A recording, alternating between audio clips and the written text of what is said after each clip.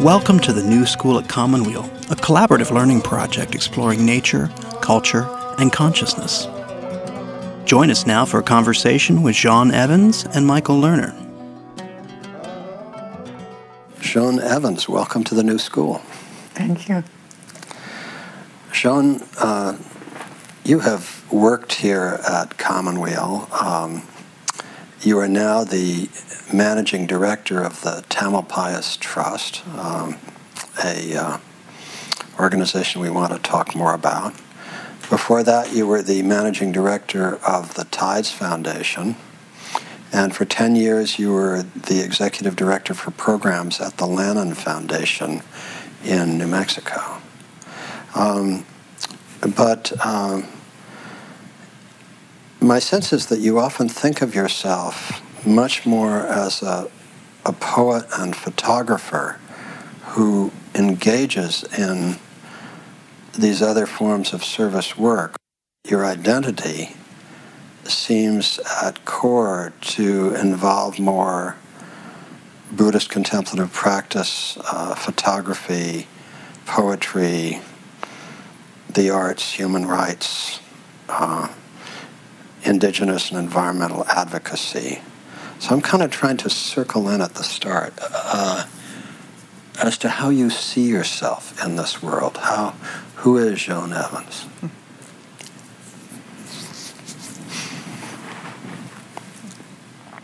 What came to me as you were speaking was an article by Brother David Steindl-Rast that I read many years ago called "The Monk in All of Us."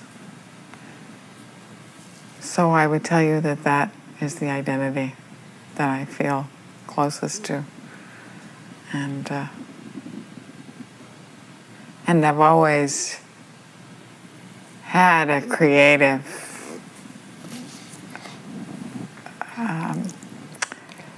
energy and passion in my life, much of it having to do with spirit. So when you speak of the monk in all of us and reference Brother David Steindl-Rast, the amazing Catholic monk with whom we did a spiritual biography some time ago, and you actually were the person who introduced us to Brother David. Can you say more about how far back in your life that sense of, you can identify that sense of the monk within?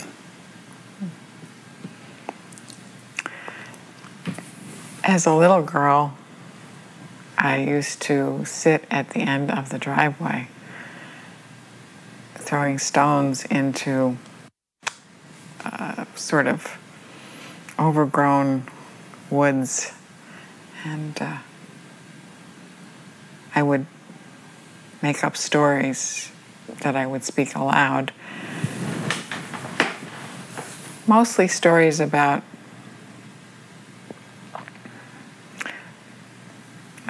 sort of high childish drama, but the imagined world that was very difficult, and there would be a savior in it, and usually that character was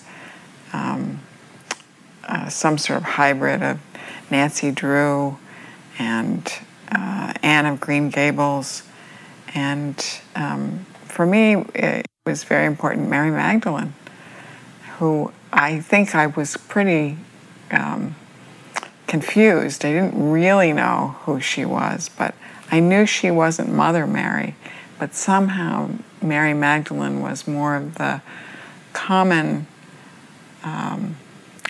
woman, and I knew she had done something heroic, but I didn't know what it was. So because I do best with people's stories, and I'd love to begin to harvest your story starting at the very beginning. So, where were you born and raised? I was born in Connecticut Westport, Connecticut, where I was raised, and was there until I was 15. And what kind of family did you grow up in? I grew up in a family of illness, great pain, some alcoholism, and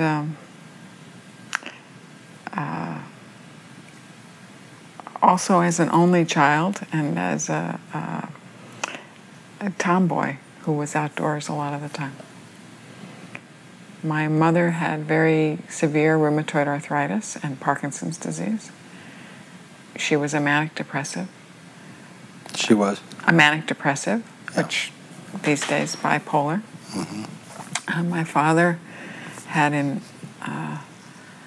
grand mal epilepsy that was uncontrolled. Most of his entire adult life. So they were in a lot of pain and complicated, probably before they were married, and their marriage was extremely difficult, at times violent, and they battled it out for about 40 years. How did your family make a living? My mother had been the vice president, creative director of an advertising agency in New York, and my father had been the creative director of another advertising agency. He remained in advertising his whole working life on Madison Avenue and took the train Westport to New York every day for 40-some years. Mm-hmm. What were you like in 8th grade? Oh, God, Michael. Well, I was in the literary club. I was a broad jumper. I was writing poetry and not showing it to anybody, and was the brunette friend to all the blonde girls. And what were you like as a senior in high school? Well, I escaped that family situation when I was 15 and arrived at a girls' school for my senior year. And it was the first time I'd been away from them, really. This was Mary Burnham School for Girls in Northampton, Massachusetts, on the Smith campus. So I immediately assumed I was going to be the next Sylvia Plath because she had gone to Smith. And the truth was that I flourished in an atmosphere away from my parents, finally.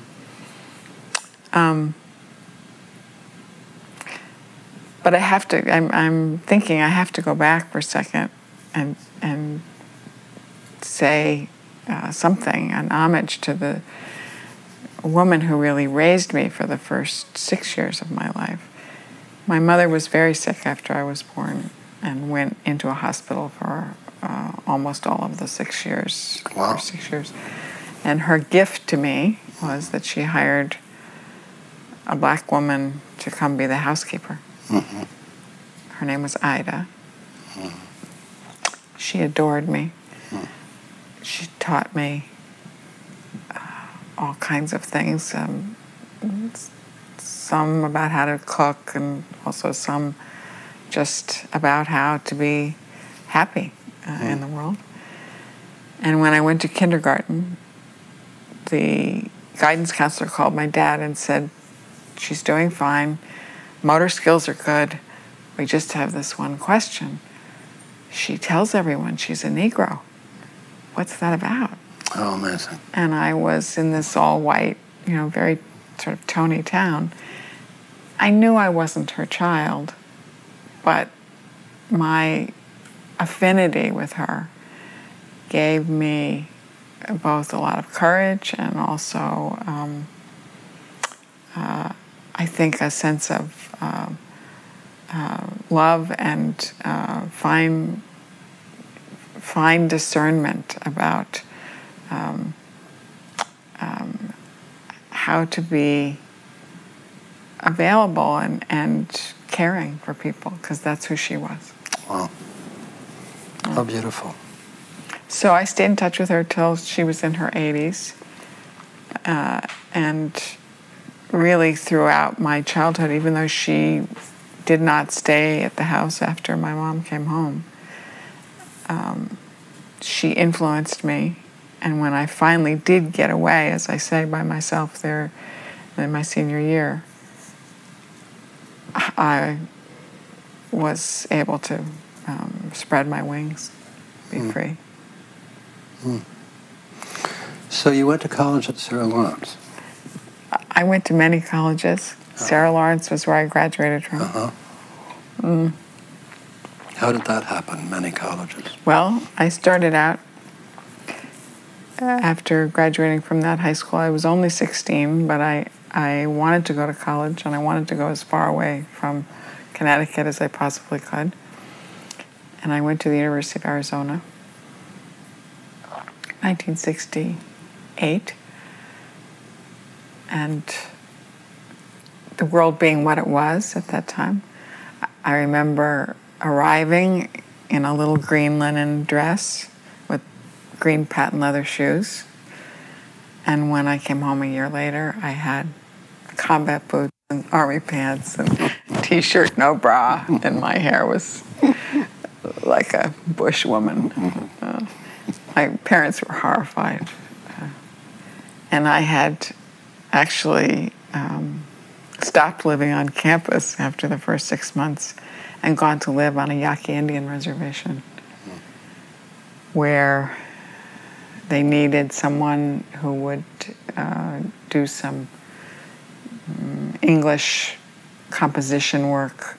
The tribe was at war with both the United States and Mexico, and they didn't have people who could do really fine reading of documents.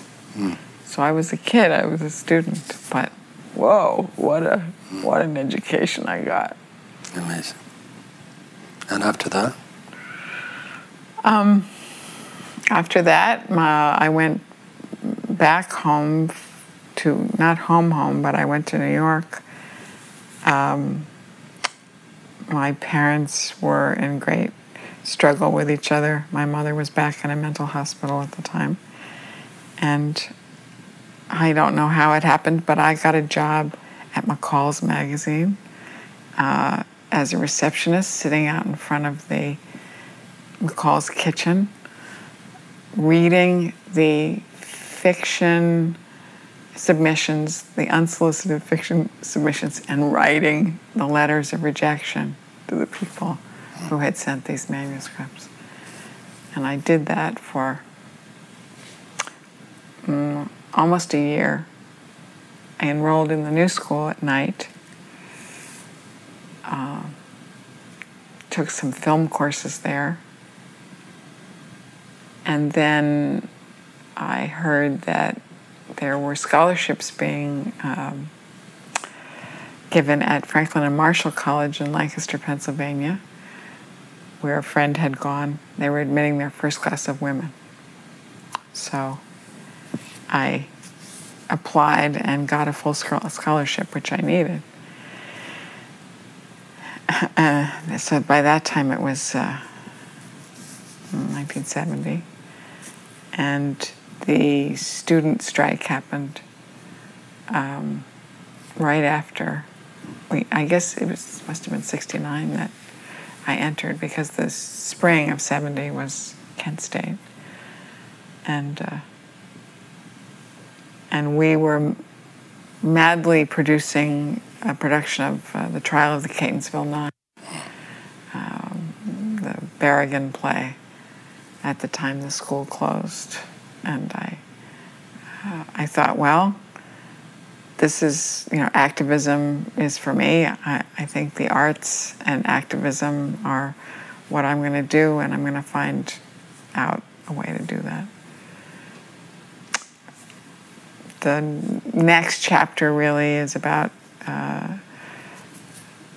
going to work in New York.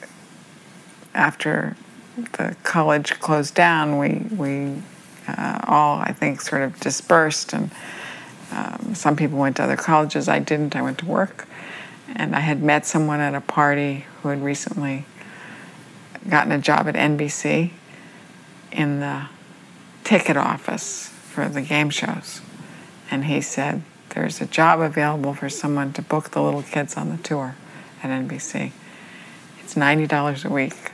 Why don't you take it? And I did. I got it.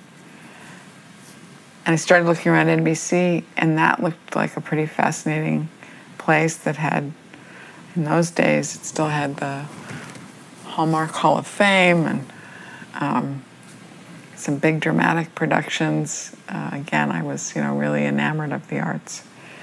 And saw that these studios that had cameras and boom mics and lighting equipment, I thought that looked fascinating, and I applied for a job in the studios and was told that they didn't hire women.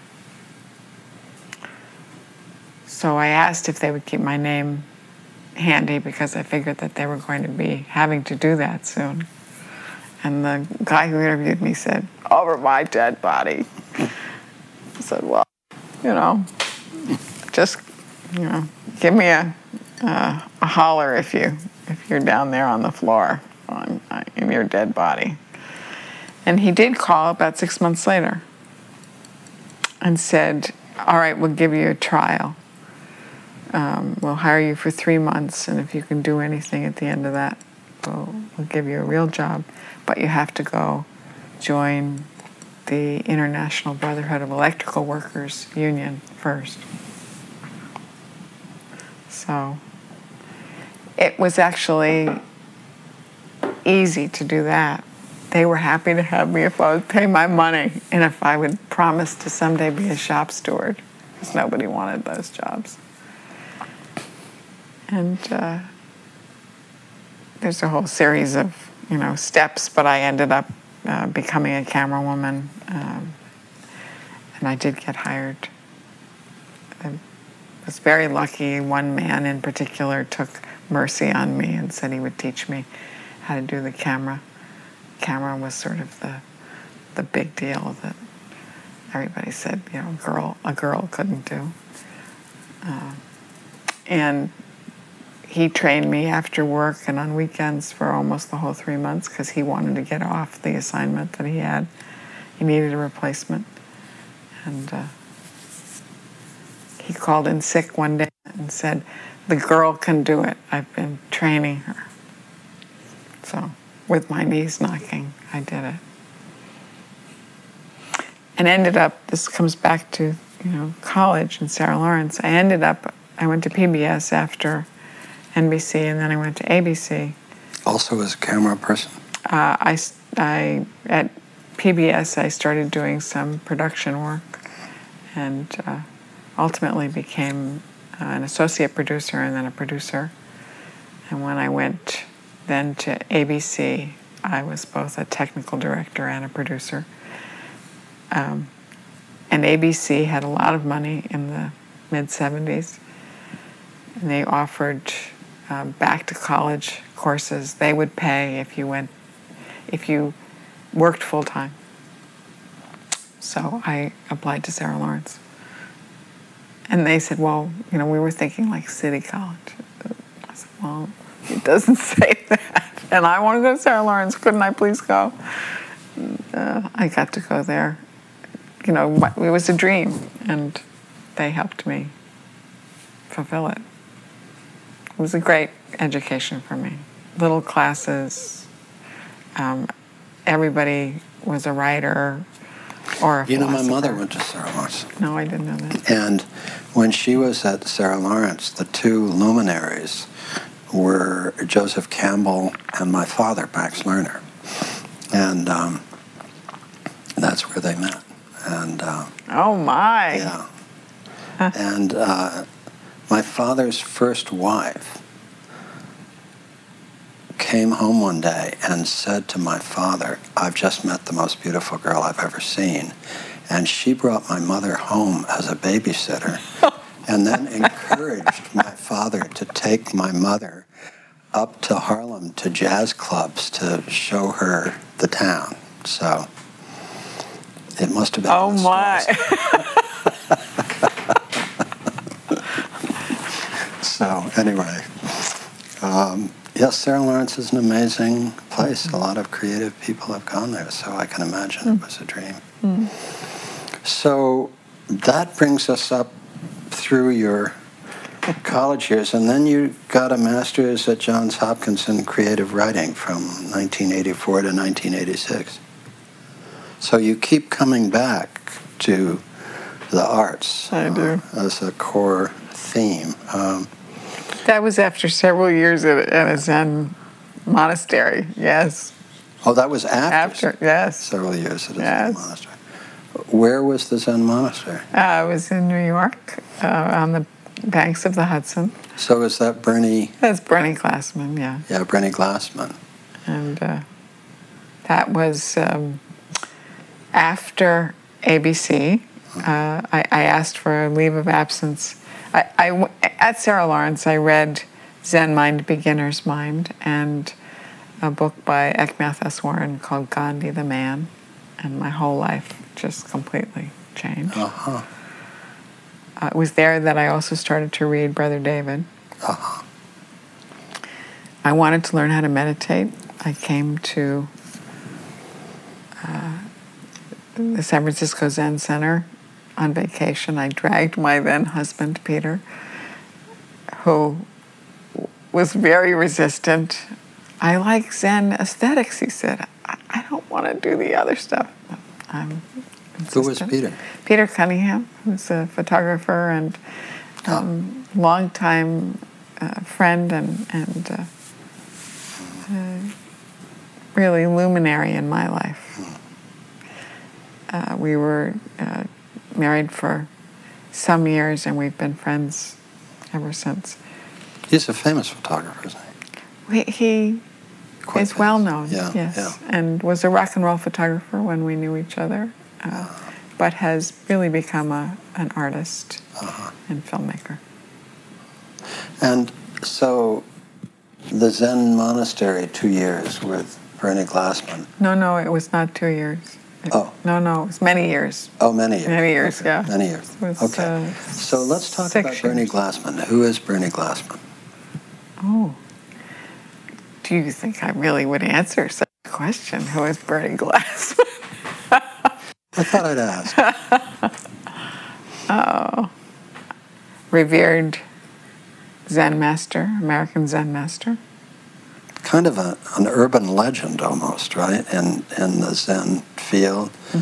Do I remember that he went down the street in New York giving people money? Is that something? No, he does these retreats in the Bowery. Oh, okay. And people have to, with a quarter, live on the streets for Oh, that's what a it week. is. You have to live on the streets for a week with a quarter? Did you do that? I did not. No, this was after my time. Oh, that was after you. No, I was in the bakery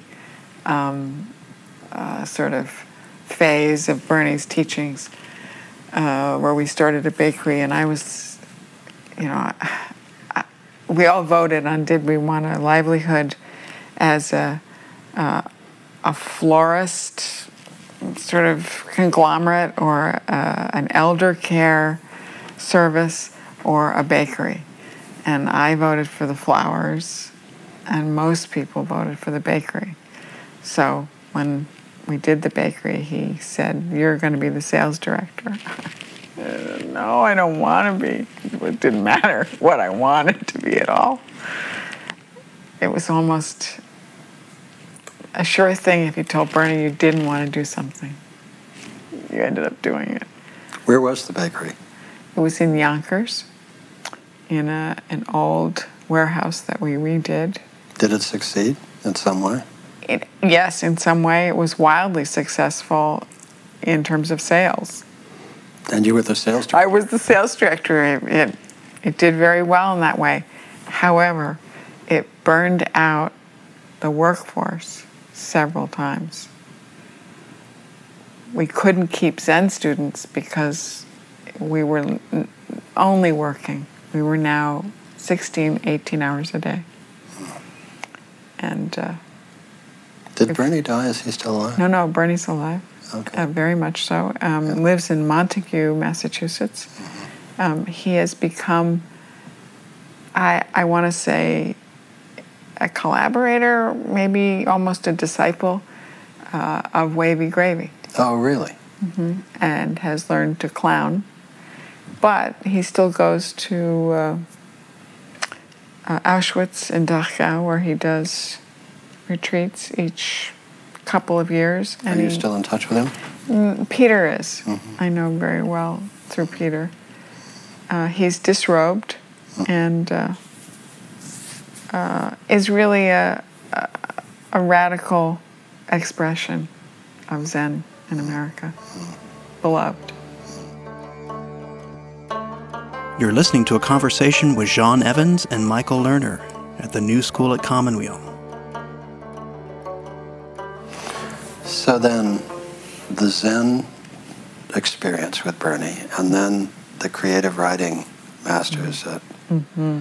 So that took you in a whole new direction. Didn't that get you involved with the HIV work? It did. Yeah. And I have something I could read. I love that. But it's about 8 minutes long. Is that too long? Go for it. Yeah, I think this will tell a little bit more of the story. My current teacher, wonderful Norman Fisher, asked a couple of years ago if a few of us would write or actually give a talk. And because I'm not so good at public speaking, I wrote it instead to give a talk about what does religion mean to me. So this was what I wrote. It's called 9 Pearls. When I first heard the Dalai Lama say, "Kindness is my true religion," the words really hit home. Many years later, an 80-year-old Zen master told me, "Our practice is a string of pearls." So this is a story about kindness and a practice of stringing pearls. Deep in the woods of Oregon in 1985, at the end of a 10-day silent retreat on death and dying, our teacher, Stephen Levine, instructed us to turn to the person beside us and offer something that felt like a risk. Though the month was August, the man I turned toward shivered under a mound of gray fleece. He wore a ski cap, sweatpants, big puffy mittens that looked like boxing gloves, and heavy woolen socks. When I offered him a foot massage, he didn't even turn to look at me. "You wouldn't want to massage my feet," he said. He slowly unrolled one of his socks to reveal a spray of deep purple polka dots across the instep of his skinny, naked foot. "Do you see that one?" he asked, pointing directly to the largest dot of all upon his arch. I nodded. "That was the first one. Even though I'm a nurse," he said, "I didn't even know what it was at the time." We both stared at the splotch, a half-inch diameter, shaped perfectly like a heart. "Now, do you still want to give me a foot massage?" he asked. That bold little purple heart that made me say yes that day, without hesitating, is the first pearl of this story. When I arrived at Johns Hopkins University a few weeks later to begin a graduate fellowship in writing, I registered my thesis as "The Ecology of AIDS, People Who Are Dying and Their Caregivers." The chairman initially rejected my topic, saying it should be fiction, but when I persisted, he finally agreed as long as I could find someone to sponsor me at the medical school. I got an appointment with Hank Shaw, a maverick infectious disease physician in the epidemiology department at the medical school. When he heard my proposal, he stopped and looked me straight in the eye. "Okay," he said, "but here's the deal. You can follow me around as long as you don't get in the way too much. You've got to enroll in 3 classes: epidemiology, infectious disease, and immunology. And within a month, you have to find a way to be useful. This is an epidemic. There's no time to waste. We need every heart and body we can get. Got it?" So Dr. Hank Shaw is the second Pearl. During the next 18 months, as the AIDS epidemic revealed itself as a modern-day plague, I came to know many life stories of those first Hopkins AIDS patients intimately. They were migrant farm workers from rural chicken farms, hustlers from Baltimore's Tenderloin District, poor African-American women who were sleeping with IV drug users. Only a few gay white men lay dying with us at that time in inner Baltimore. No matter who they were, though, regardless of race, class, gender, or sexual orientation, the hospital was the only option for them in those days. There were no community services in place to care for them if they were discharged. No home care, no hospice, no interfaith network of volunteers, nothing. Hank assigned me first to the sickest patient on the floor, Randy Johns. When I arrived at the visitor's desk for the initial visit, feeling nervous, the female guard barked at me. "Visiting hours are over in 15 minutes. Where are you going? What's the patient's name?" Randy Johns, on Osler 5. "Oh, sure, okay. Those people really need visitors up there," she said, and then picked up the phone and called the nurses' station on that floor. "Randy Johns' cousin is coming up to see him," she purred into the phone. "Let her stay a little past time, will you?" I dreaded going up to that room under those false pretenses, but I didn't argue with her. A nurse met me at the elevator door with a slight smile, saying, "He doesn't have many visitors. Been here over a month, and he's so sick." His room was darkening in twilight as I crossed the threshold. The nurse flipped on the light switch to reveal a tiny black pencil of a man swaddled in white sheet. "What part of my family are you from?" he laughed, holding out a stick-thin arm to me. Pearl number 3. Randy and I spent part of every day together after that for the next 2 months. I brought my epidemiology textbooks to his bedside, and we listened to music of his choice on a beat-up 8-track tape deck.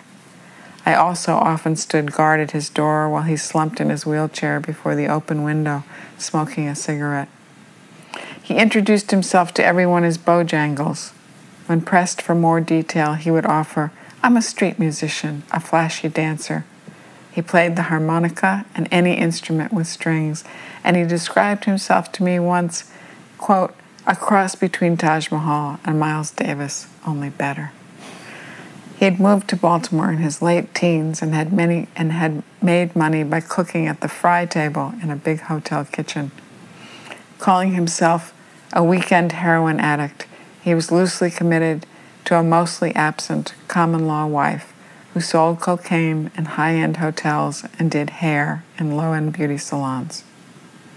But he was totally devoted to their 2-year-old daughter, Miranda, who was dropped off by her mother in the hospital lobby play care center nearly every day. Children were not yet allowed on the AIDS floor in those early days, but when he found out she was on site just 5 floors below his room, he became agitated. "Go down and bring her up," he insisted to me, knowing it was futile. As I struggled to pass my own advanced science courses, I continued to follow Hank and his courageous team of interns and grad students around the hospital. Soon I began to receive additional assignments from him like, "Find out why there's no spiritual care on this floor, will you? Why can't the kids visit their moms up here? When you know why, make it happen. Get some great downtown bakery to donate chocolate croissants for the staff up here. Yeah?" My primary usefulness evolved as I became involved in community outreach and volunteer training. It was an epidemic, and we needed help, and Randy continued to waste away. He got down to 80 pounds, becoming drug-resistant to every antibiotic ever used to treat pneumocystis pneumonia. At that point, Hank found us a way to get Miranda up into his room. "This virus isn't infectious," he'd say, "unless you're sharing needles or having sex." And he repeated it over and over again to everyone on the floor. "But don't go sharing Coca-Colas or giving anybody a big sloppy kiss either," he warned. I brought the baby often into Randy's room during those last 4 days. Even as his life force dimmed, he brightened each time she entered the room. "Hi, little V," he would say. "Hi, baby." Miranda looked so much like him. Almond-shaped eyes, long lashes, and an expression of mischief just like her father. "Don't bring her too close," he warned me. "I don't want her to catch whatever this is." One day, Randy asked for a lawyer. "What for?" I asked. "To write a will," he said. "I've got stuff to decide." Hank called the hospital's legal staff and made a special request on Randy's behalf. "Send a lawyer with a heart over here, will you? That's not an oxymoron. Someone especially good to take notes from a dying patient." Pearl number 4, a young Pakistani attorney with a radiant smile, arrived within the hour. She pulled a chair up close to Randy's bed and sat poised with pen and notepad. "Please, tell me, sir, what do you need? I'll write your words down just as you say them." And then she turned to me and Hank, who were accustomed to being in Randy's room all the time, and asked us to leave so she and her client could have some privacy. Randy grinned as we left. "They sent Bojangles an angel," he said, with more energy than he'd shown all day. That next morning, Randy asked in a weak voice, "Hold my head in your hands as I go. Don't leave." Watching his bony chest heave up and down for many hours, sweat beading up on his brow, I held him and breathed with him as if he were in labor. The intervals between his inhalations slowly increased. Exhalations became erratic and shallow.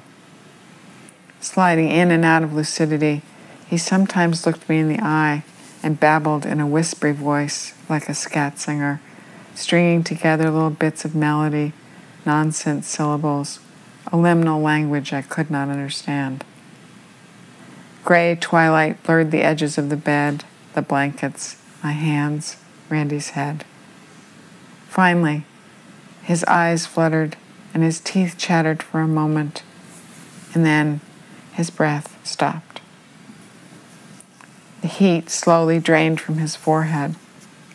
We spent an hour there in silence until one of his favorite nurses appeared in the doorway to ask if I wanted to bathe his body together. The experience of bathing Randy's body was the 5th pearl. Exhausted, I finally returned home to my own bed. Early the next morning, Hank called my apartment to tell me that the lawyer wanted to see both of us right away, as soon as I could get back to the hospital.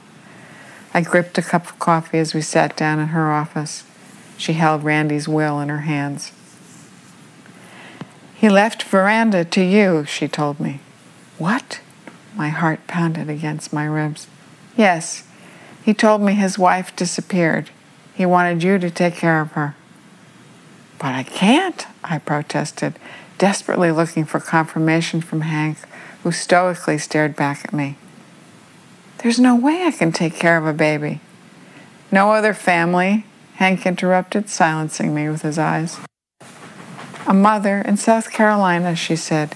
"He hasn't been in touch with her in years." "Got an address for her?" Hank said. "Well, he told me the name of the town."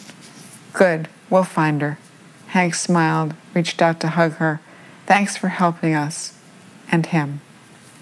Turning to me, he said, "The docs on the floor will buy a train ticket for his body and for you and the baby. Epidemiology students know how to track people down now, don't they?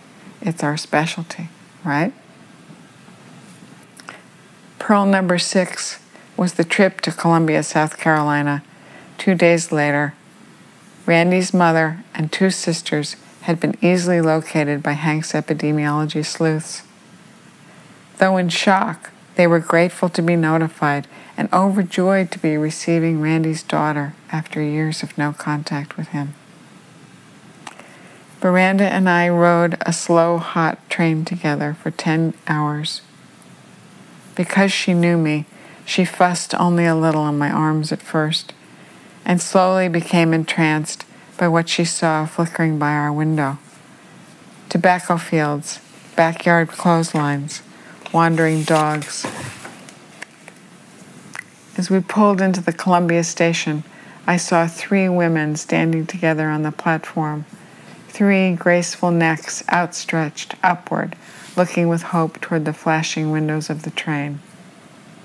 One gray-haired woman looked grandmotherly, and the 2 younger ones looked to be in their early 30s. It reminded me of 3 black swans opening their wings to welcome us. Pearl number 7 was offered as they greeted Veranda and me by encircling us in their arms, hugging and laughing and crying all at the same time. Since then, we have tried to stay in touch each year at Christmas time. Randy's mother, Della, who died in 2005, would send me a holiday card each year along with 2 scribbly notes on it, one from her and one from Veranda. Our shared news has not always been good. Loss and grief, 2 divorces, an eviction, several moves, 1 arrest, a crippling traffic accident, and more than a few broken promises. For 2 years, I received no word at all from Veranda as she fell into the hell realms of cocaine addiction in her late teenage years. But in 2009, 24 years after that train trip to South Carolina, I received a formal invitation to the graduation from medical school of Dr. Veranda Johns. She was now qualified to practice as an infectious disease specialist. My father and I both want you to be there, she wrote me. Pearl number 8. Veranda and her 2 aunts, Randy's sisters, met me at the Columbia airport. Her almond eyes and long eyelashes were now slightly hidden behind studious-looking eyeglass frames, but her smile was unmistakably just like her father's.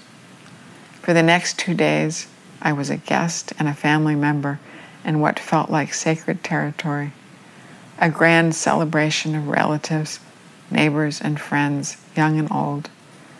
Tables decorated with roses and candles, overflowing with meats and casseroles, fresh breads, fried okra, sweet potato and apple pie, Jell-O salads, and homemade chocolate drizzle cake. This gathering was the result of a holy succession of kindnesses, connected through the life of one man, a part-time heroin addict and street musician, a father who envisioned in his will a better life for his daughter. We were all now joined by this child's realization of a beautiful life of her own, the life her father had wished for her. This was the offering of Pearl number 9. The list of pearls continues in my life to this very day. Great kindness has been extended to me so often in this lifetime, especially when I have fallen down, screwed up, made bad decisions, acted like a total jerk, or gotten lost just when I thought I knew the way. So many helpers have appeared, waiting for me like those 3 black swans, known and unknown angels who have met me as I arrived in various stations in my life.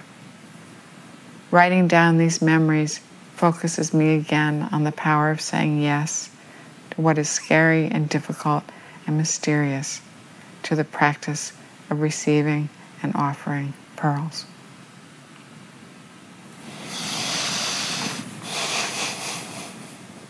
That's beautiful. Thank you. Made me cry. Made me cry.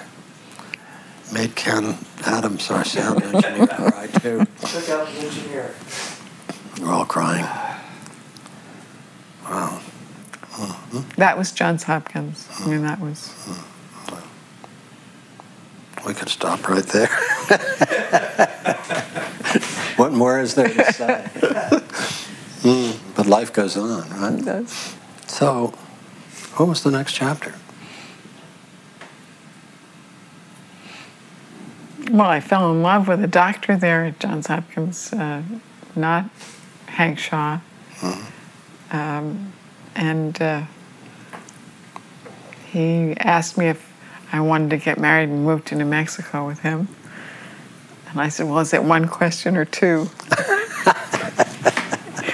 And he said, well, it's really one question because I come from New Mexico and I'm on my way back. He had a brother who was 10 months older than he was with Down syndrome, who was dying of pulmonary troubles that Down's people often get in their 30s. And he wanted to be there. So we got married by Richard Baker, who was at that time in exile in Santa Richard Fe. Baker being the former Roshi at Zen Center. That's right. San Francisco. That's correct. Man of many adventures. Yes. And now at this time in exile. Right. Yeah.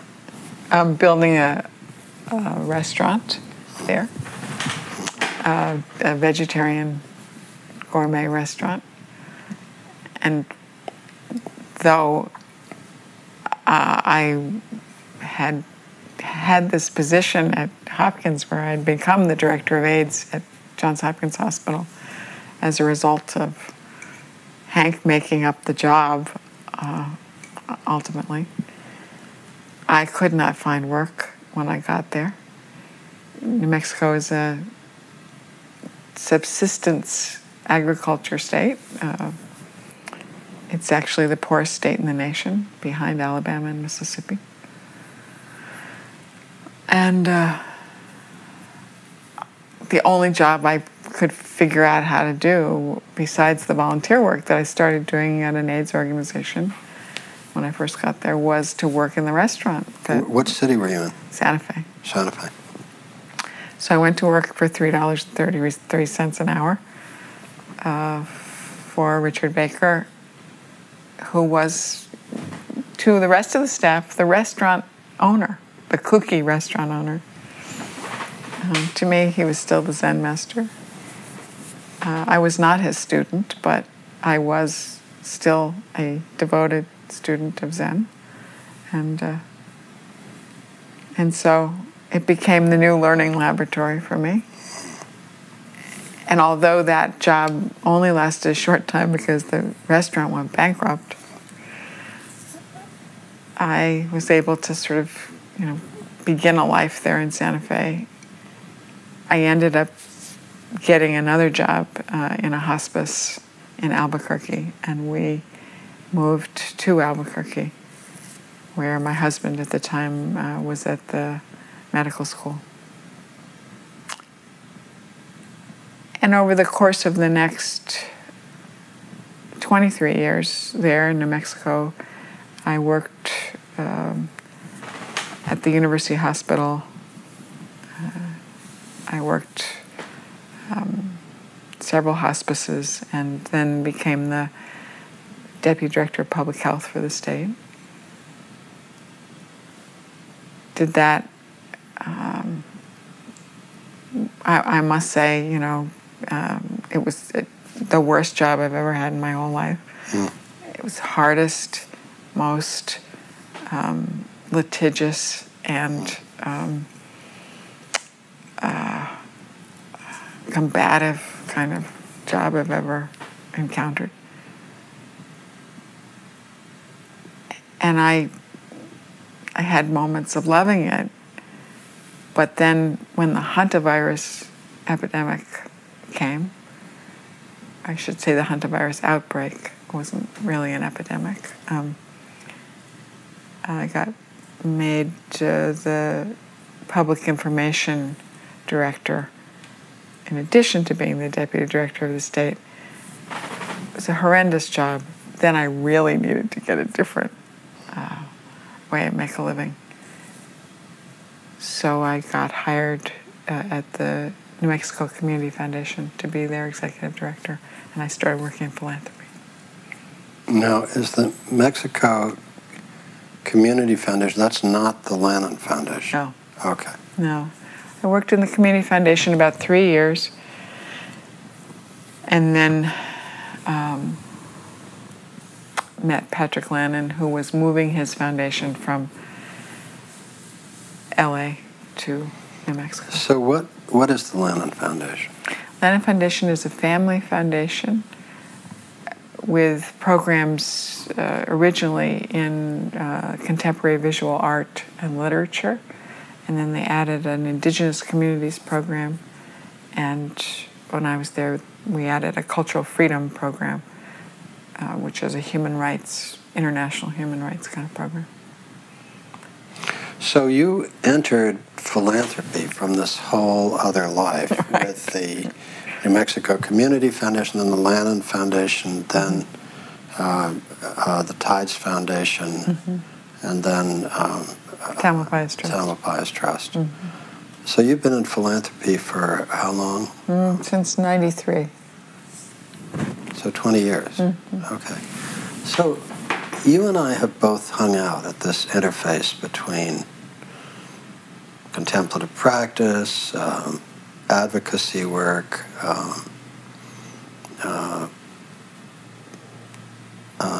arts and culture, and philanthropy. So, as you know, I wrote a book about philanthropy called A Gift Observed, Reflections on Philanthropy and Civilization. And I guess my basic thesis is that philanthropy at one level is what everybody says, a privileged position, get to meet a lot of wonderful people, get to support wonderful work. But it's not always easy on the soul. So how have you sought to keep your soul intact in 20 years in philanthropy? By having a few friends, special allies and friends whose lives are way deeper and more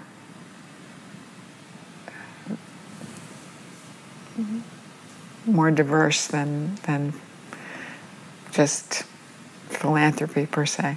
I was thinking when you were talking, you're one of the people who has made a big impression on both me and others in terms of your being able to not identify being in philanthropy and to have a rich, full other identity, worlds that you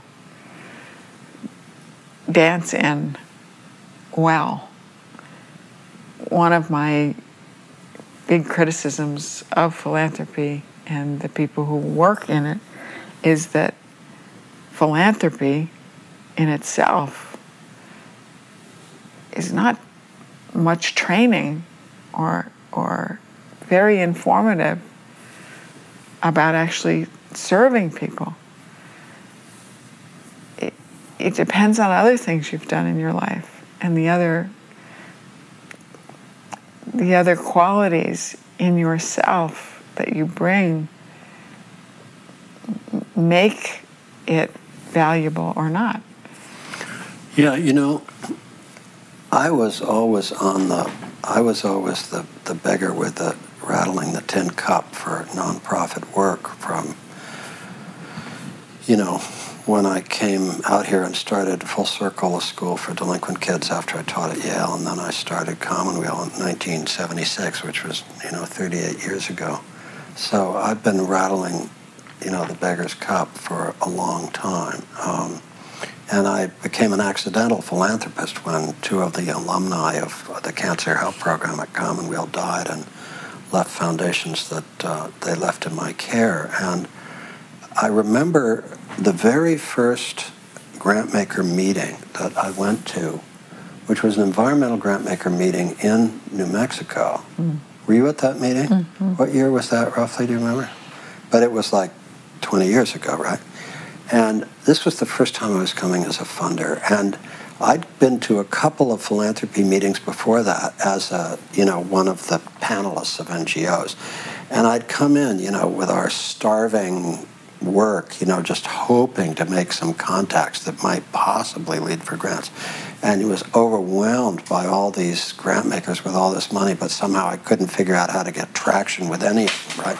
So that was my previous experience. So when I came to New Mexico as the president of the Jennifer Altman Foundation 20 years ago for the Environmental Grant Makers Association meeting, and I came into this meeting, and it was an unbelievable experience. And what I think of it now as, it was like the court of Louis XIV and Birkenstocks, It was like all these courtiers dancing attendance on the dukes and duchesses of the large foundations. And the only difference from the court of Louis XIV, Louis XIV, they used to dress up as nursemaids and farmers and stuff like that.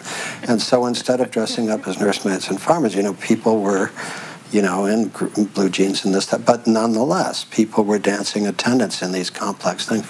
And I looked around and I began to see some of the people who were, real human beings. There were some real human beings there and really good at this. And I looked at them and I thought, I will never be as good at this as you are. And what's more, I don't want to be.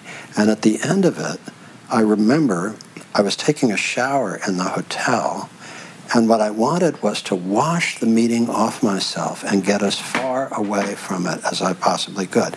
That was my entry into the experience of philanthropy. And so I ended up, to survive, writing this book called A Gift Observed, Reflections on Philanthropy and Civilization, the core thesis of which was that, while there was this, public narrative that de Tocqueville said that philanthropy was good for civil society. De Tocqueville said that civil society was the great excellence of America. Philanthropy supports civil society.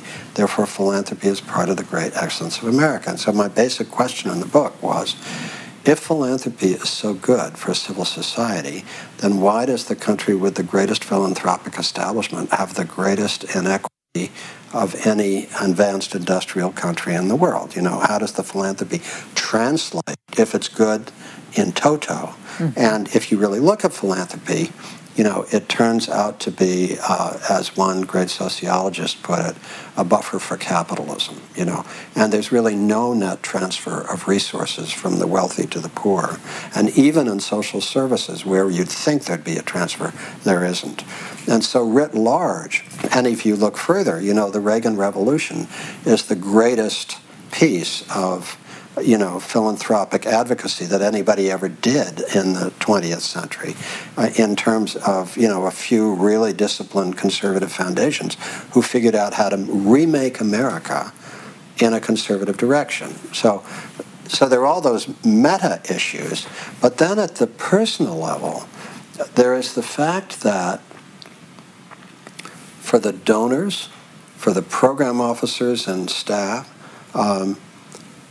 very few people who may stay in this for extraordinary reasons of public service, really to do good work, and some of them do good work, but few of them will tell you that this is good for their soul.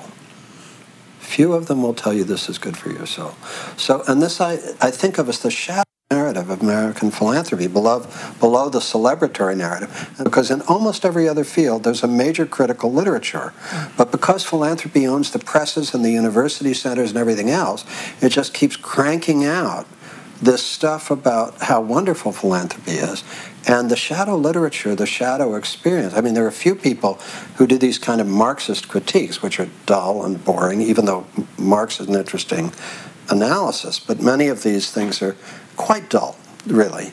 But there's very little that has a sensory, tactical sense, except when you get smart people who work in foundations and have real values together in small groups off the record.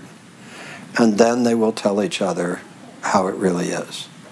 But they will never say that publicly, because it would be the end of their careers, Yes, and it would be also the end, perhaps, of money getting to some of the people and causes that they are passionate about. That's right. And therefore, there is this discipline, there is this silence. There is this shadow. There is this shadow, yeah.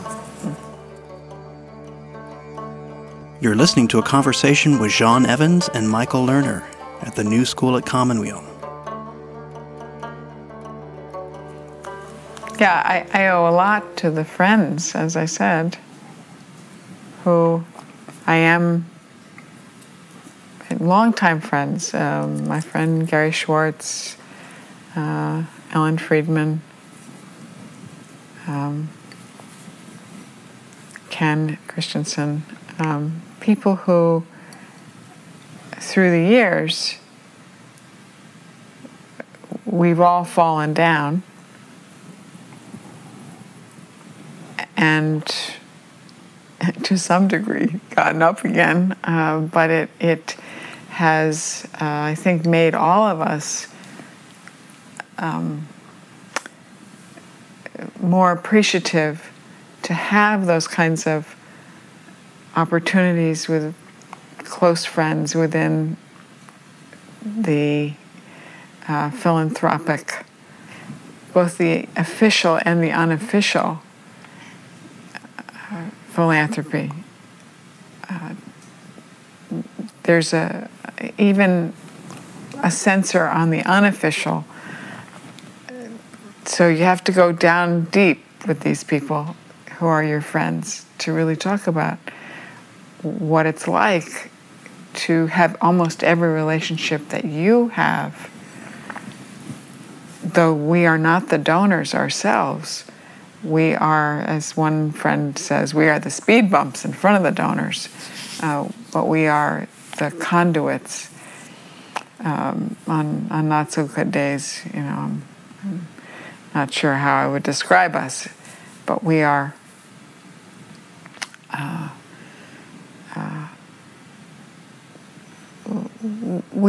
in some ways asked to be sacrificed in a certain way from having some real relationships, though we may try. It usually is really hard, Michael. People just see money signs, or they don't know how to be around somebody who has at least some influence to get them resources they need. We are Joseph to the Pharaoh. We are Joseph to the Pharaoh. And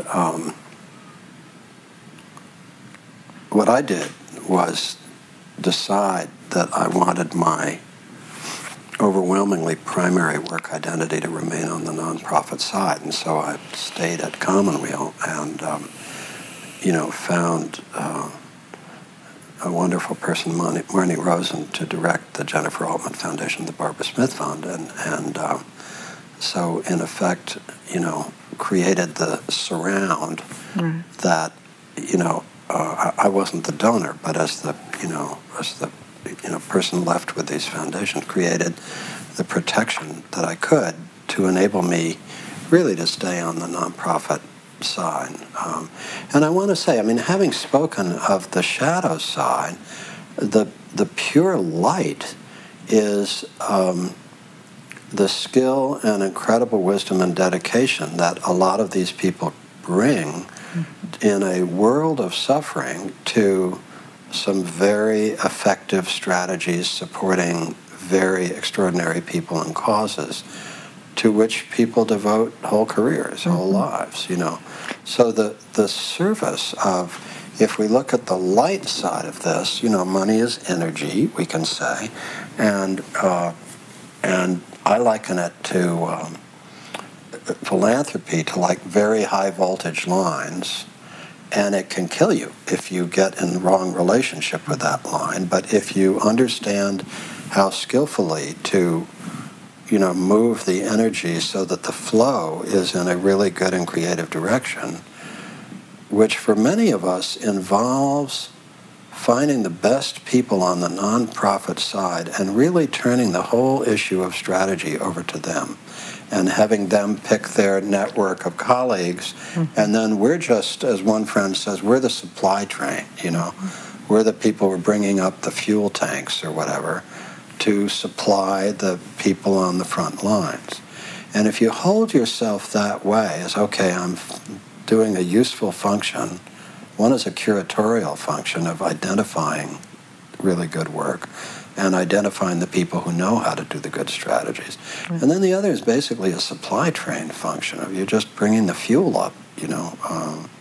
So I don't want the description of the shadow side to overwhelm the light.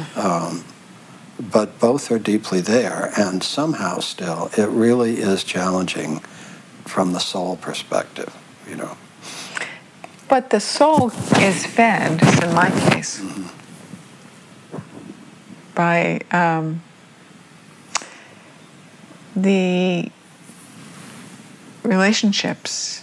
That's true. And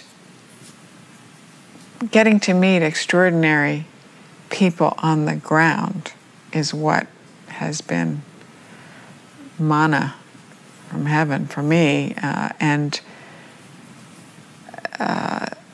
many, many people have trusted me enough to let me into their lives a little deeper than just that superficial glance that usually the program officer gets.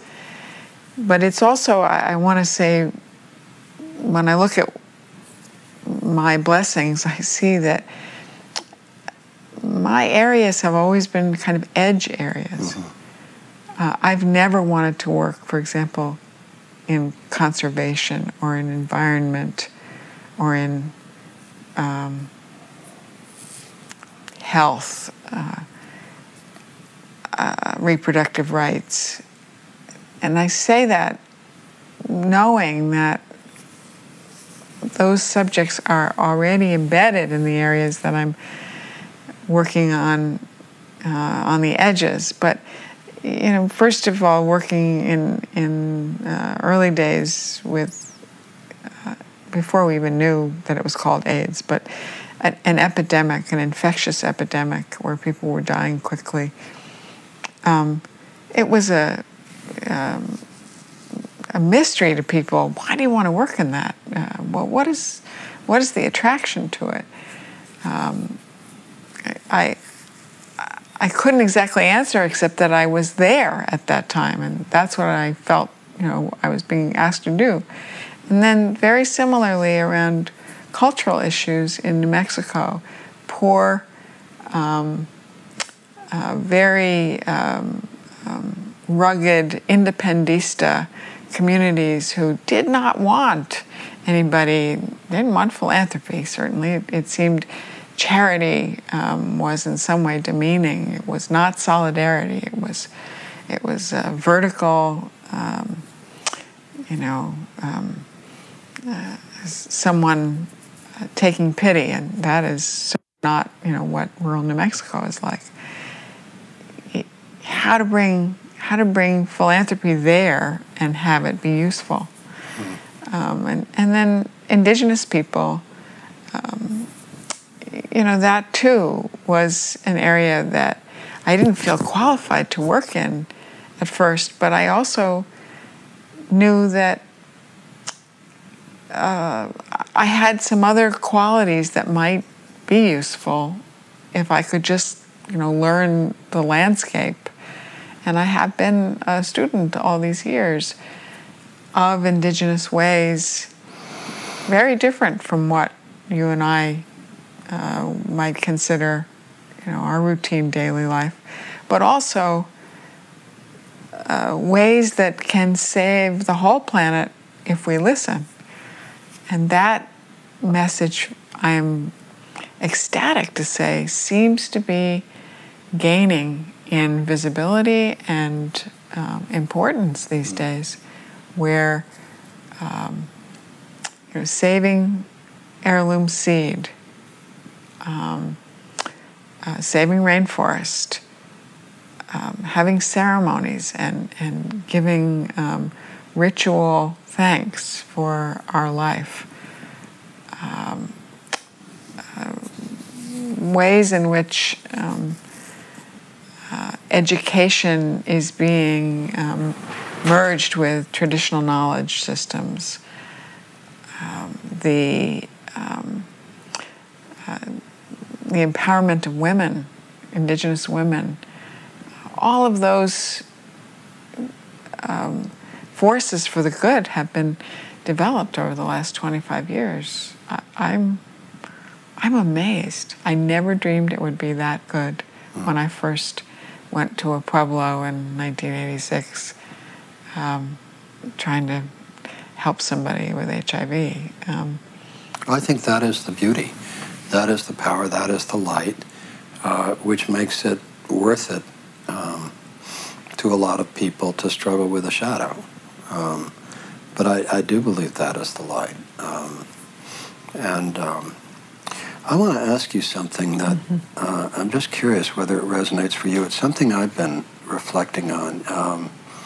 You share, in fact, you know much more than I do about contemplative practice and that kind of work.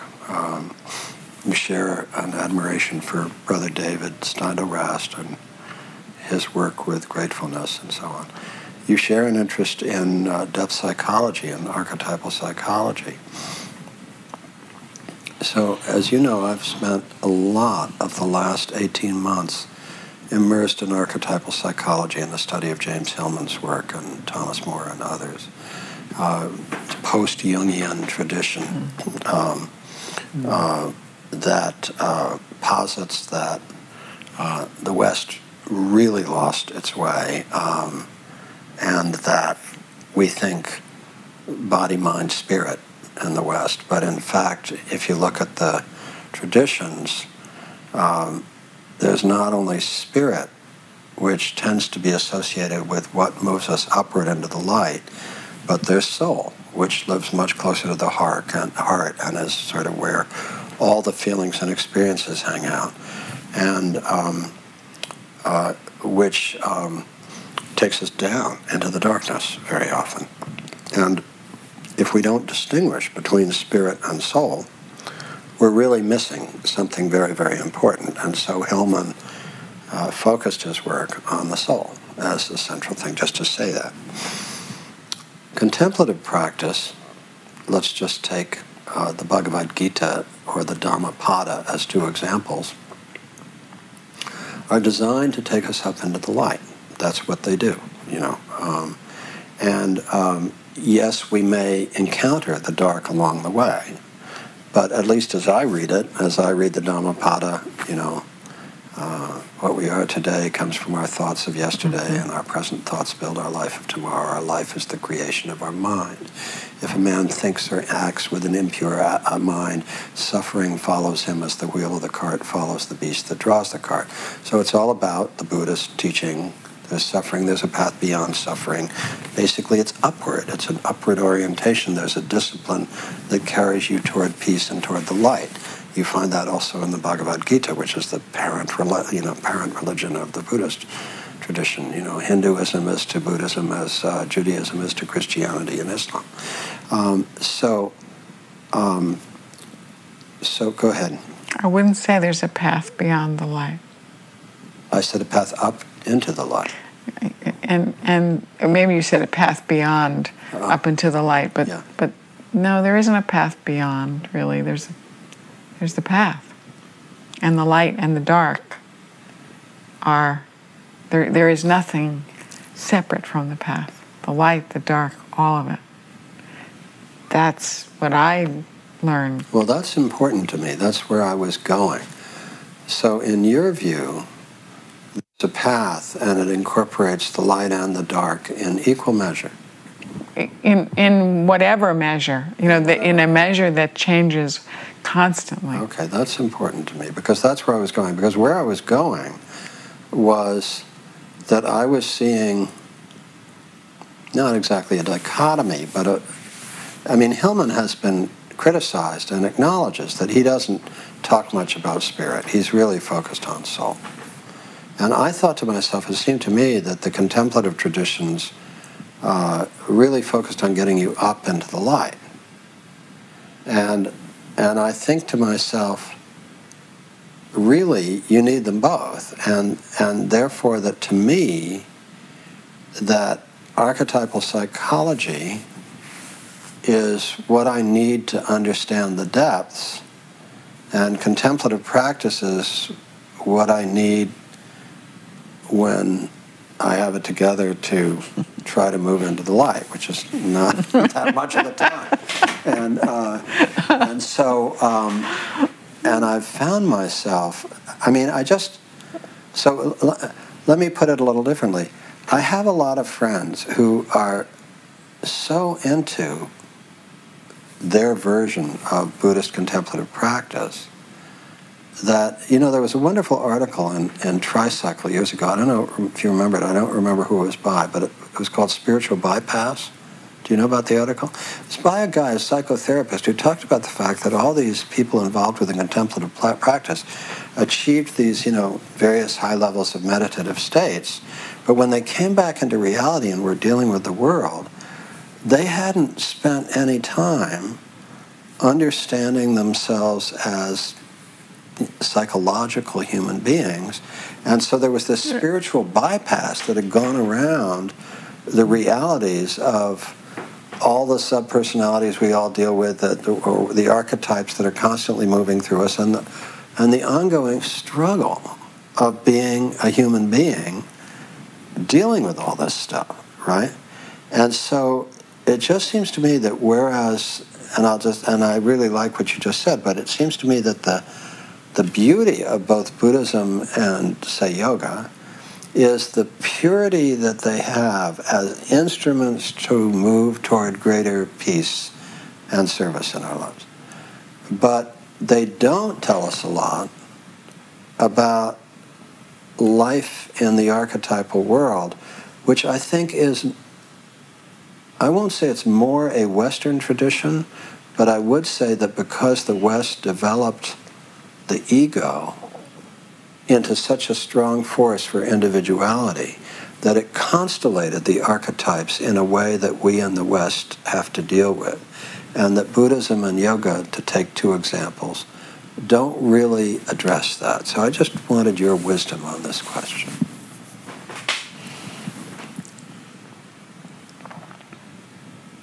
Well, I'm fascinated by your idea that we have anything to do at all with something like choice, going toward the light or toward the depth, because I don't feel like I have any choice at all.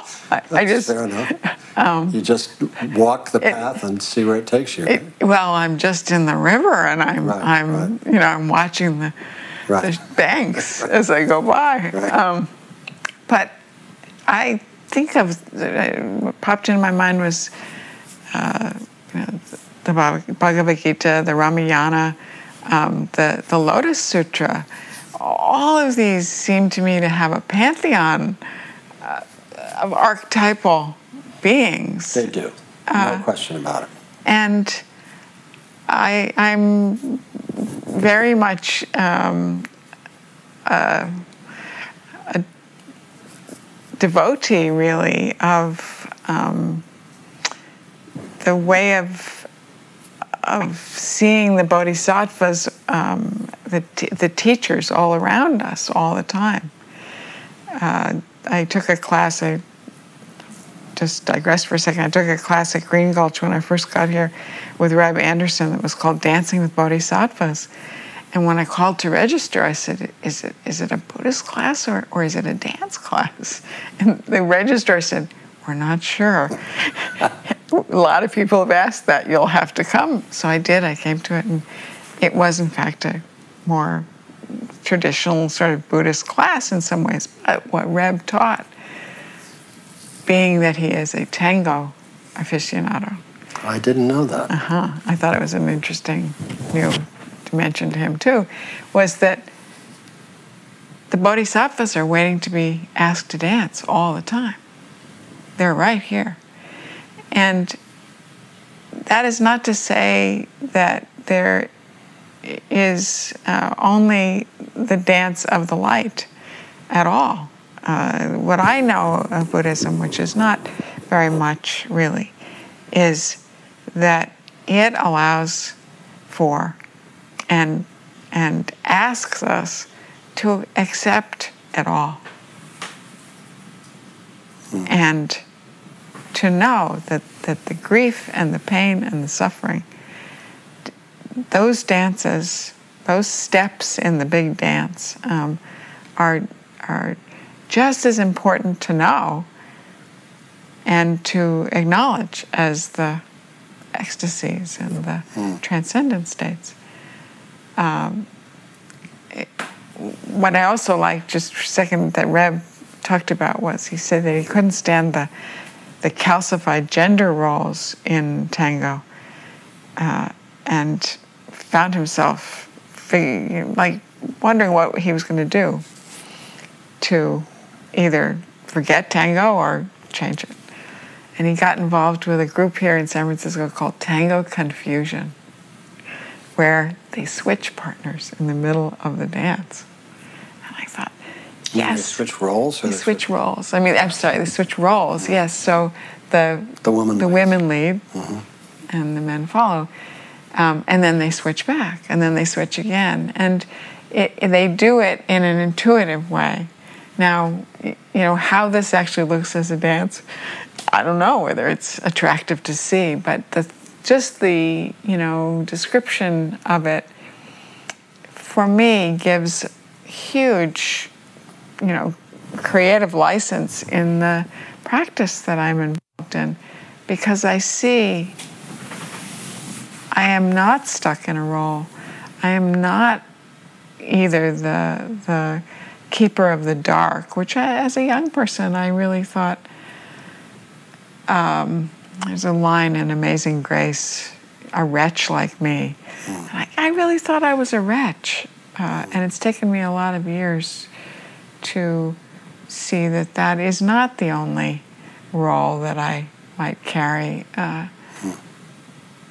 And that there are and have been so many blessings, as I said earlier, in my life. What is the practice you're involved with now? I'm a member of the Everyday Zen Sangha. What is that? Norman Fisher, who was abbot at Zen Center for many years, retired from there and began sitting with friends, as he called it, about 10 years ago. I think there are now 8 or 9 Everyday Zen communities along mostly the west coast from British Columbia down to Mexico. And they are communities with no temple. Our Sangha meets once a week in a congregational church. We meet once a month for an all-day meditation at the Headlands. We have what we call a Dharma dialogue, another each month in a different Buddhist center somewhere in the Bay Area, so we get a chance to see what other people are doing. Jean, you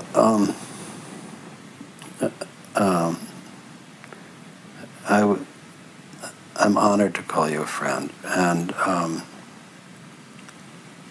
you have such an extraordinary network of people whose lives you have touched and who have touched you. I wonder, as we both sit here on a sunny morning in early November 2013, how you see where you are now in your life, and what your hopes are for this next mysterious unfolding chapter. Well, I started out talking about the monk in all of us. There's a phrase by Dogen, Zen master, very important poet, and someone who cared so deeply about Zen that he questioned it, and I want to say honed it, and maybe returned it to a way of being that certain cultural traditions had perhaps obscured it. He had this phrase about being no one in particular. And I've been attracted to the monk, the no one. Brother David really epitomizes it to me in the world, and also knowing how to take refuge and to offer refuge in whatever pursuit I'm involved in. So I'm headed to being no one in particular. Sean Evans, thank you for being with us at the New School. Thank you, Michael. You've been listening to a conversation with Sean Evans and Michael Lerner. Thank you for joining us at the New School at Commonweal. Please visit our website at tns.commonweal.org. That's tns.commonweal.org. Commonweal is spelled COMMONWEAL. You can also find us on Facebook. Thank you for joining us.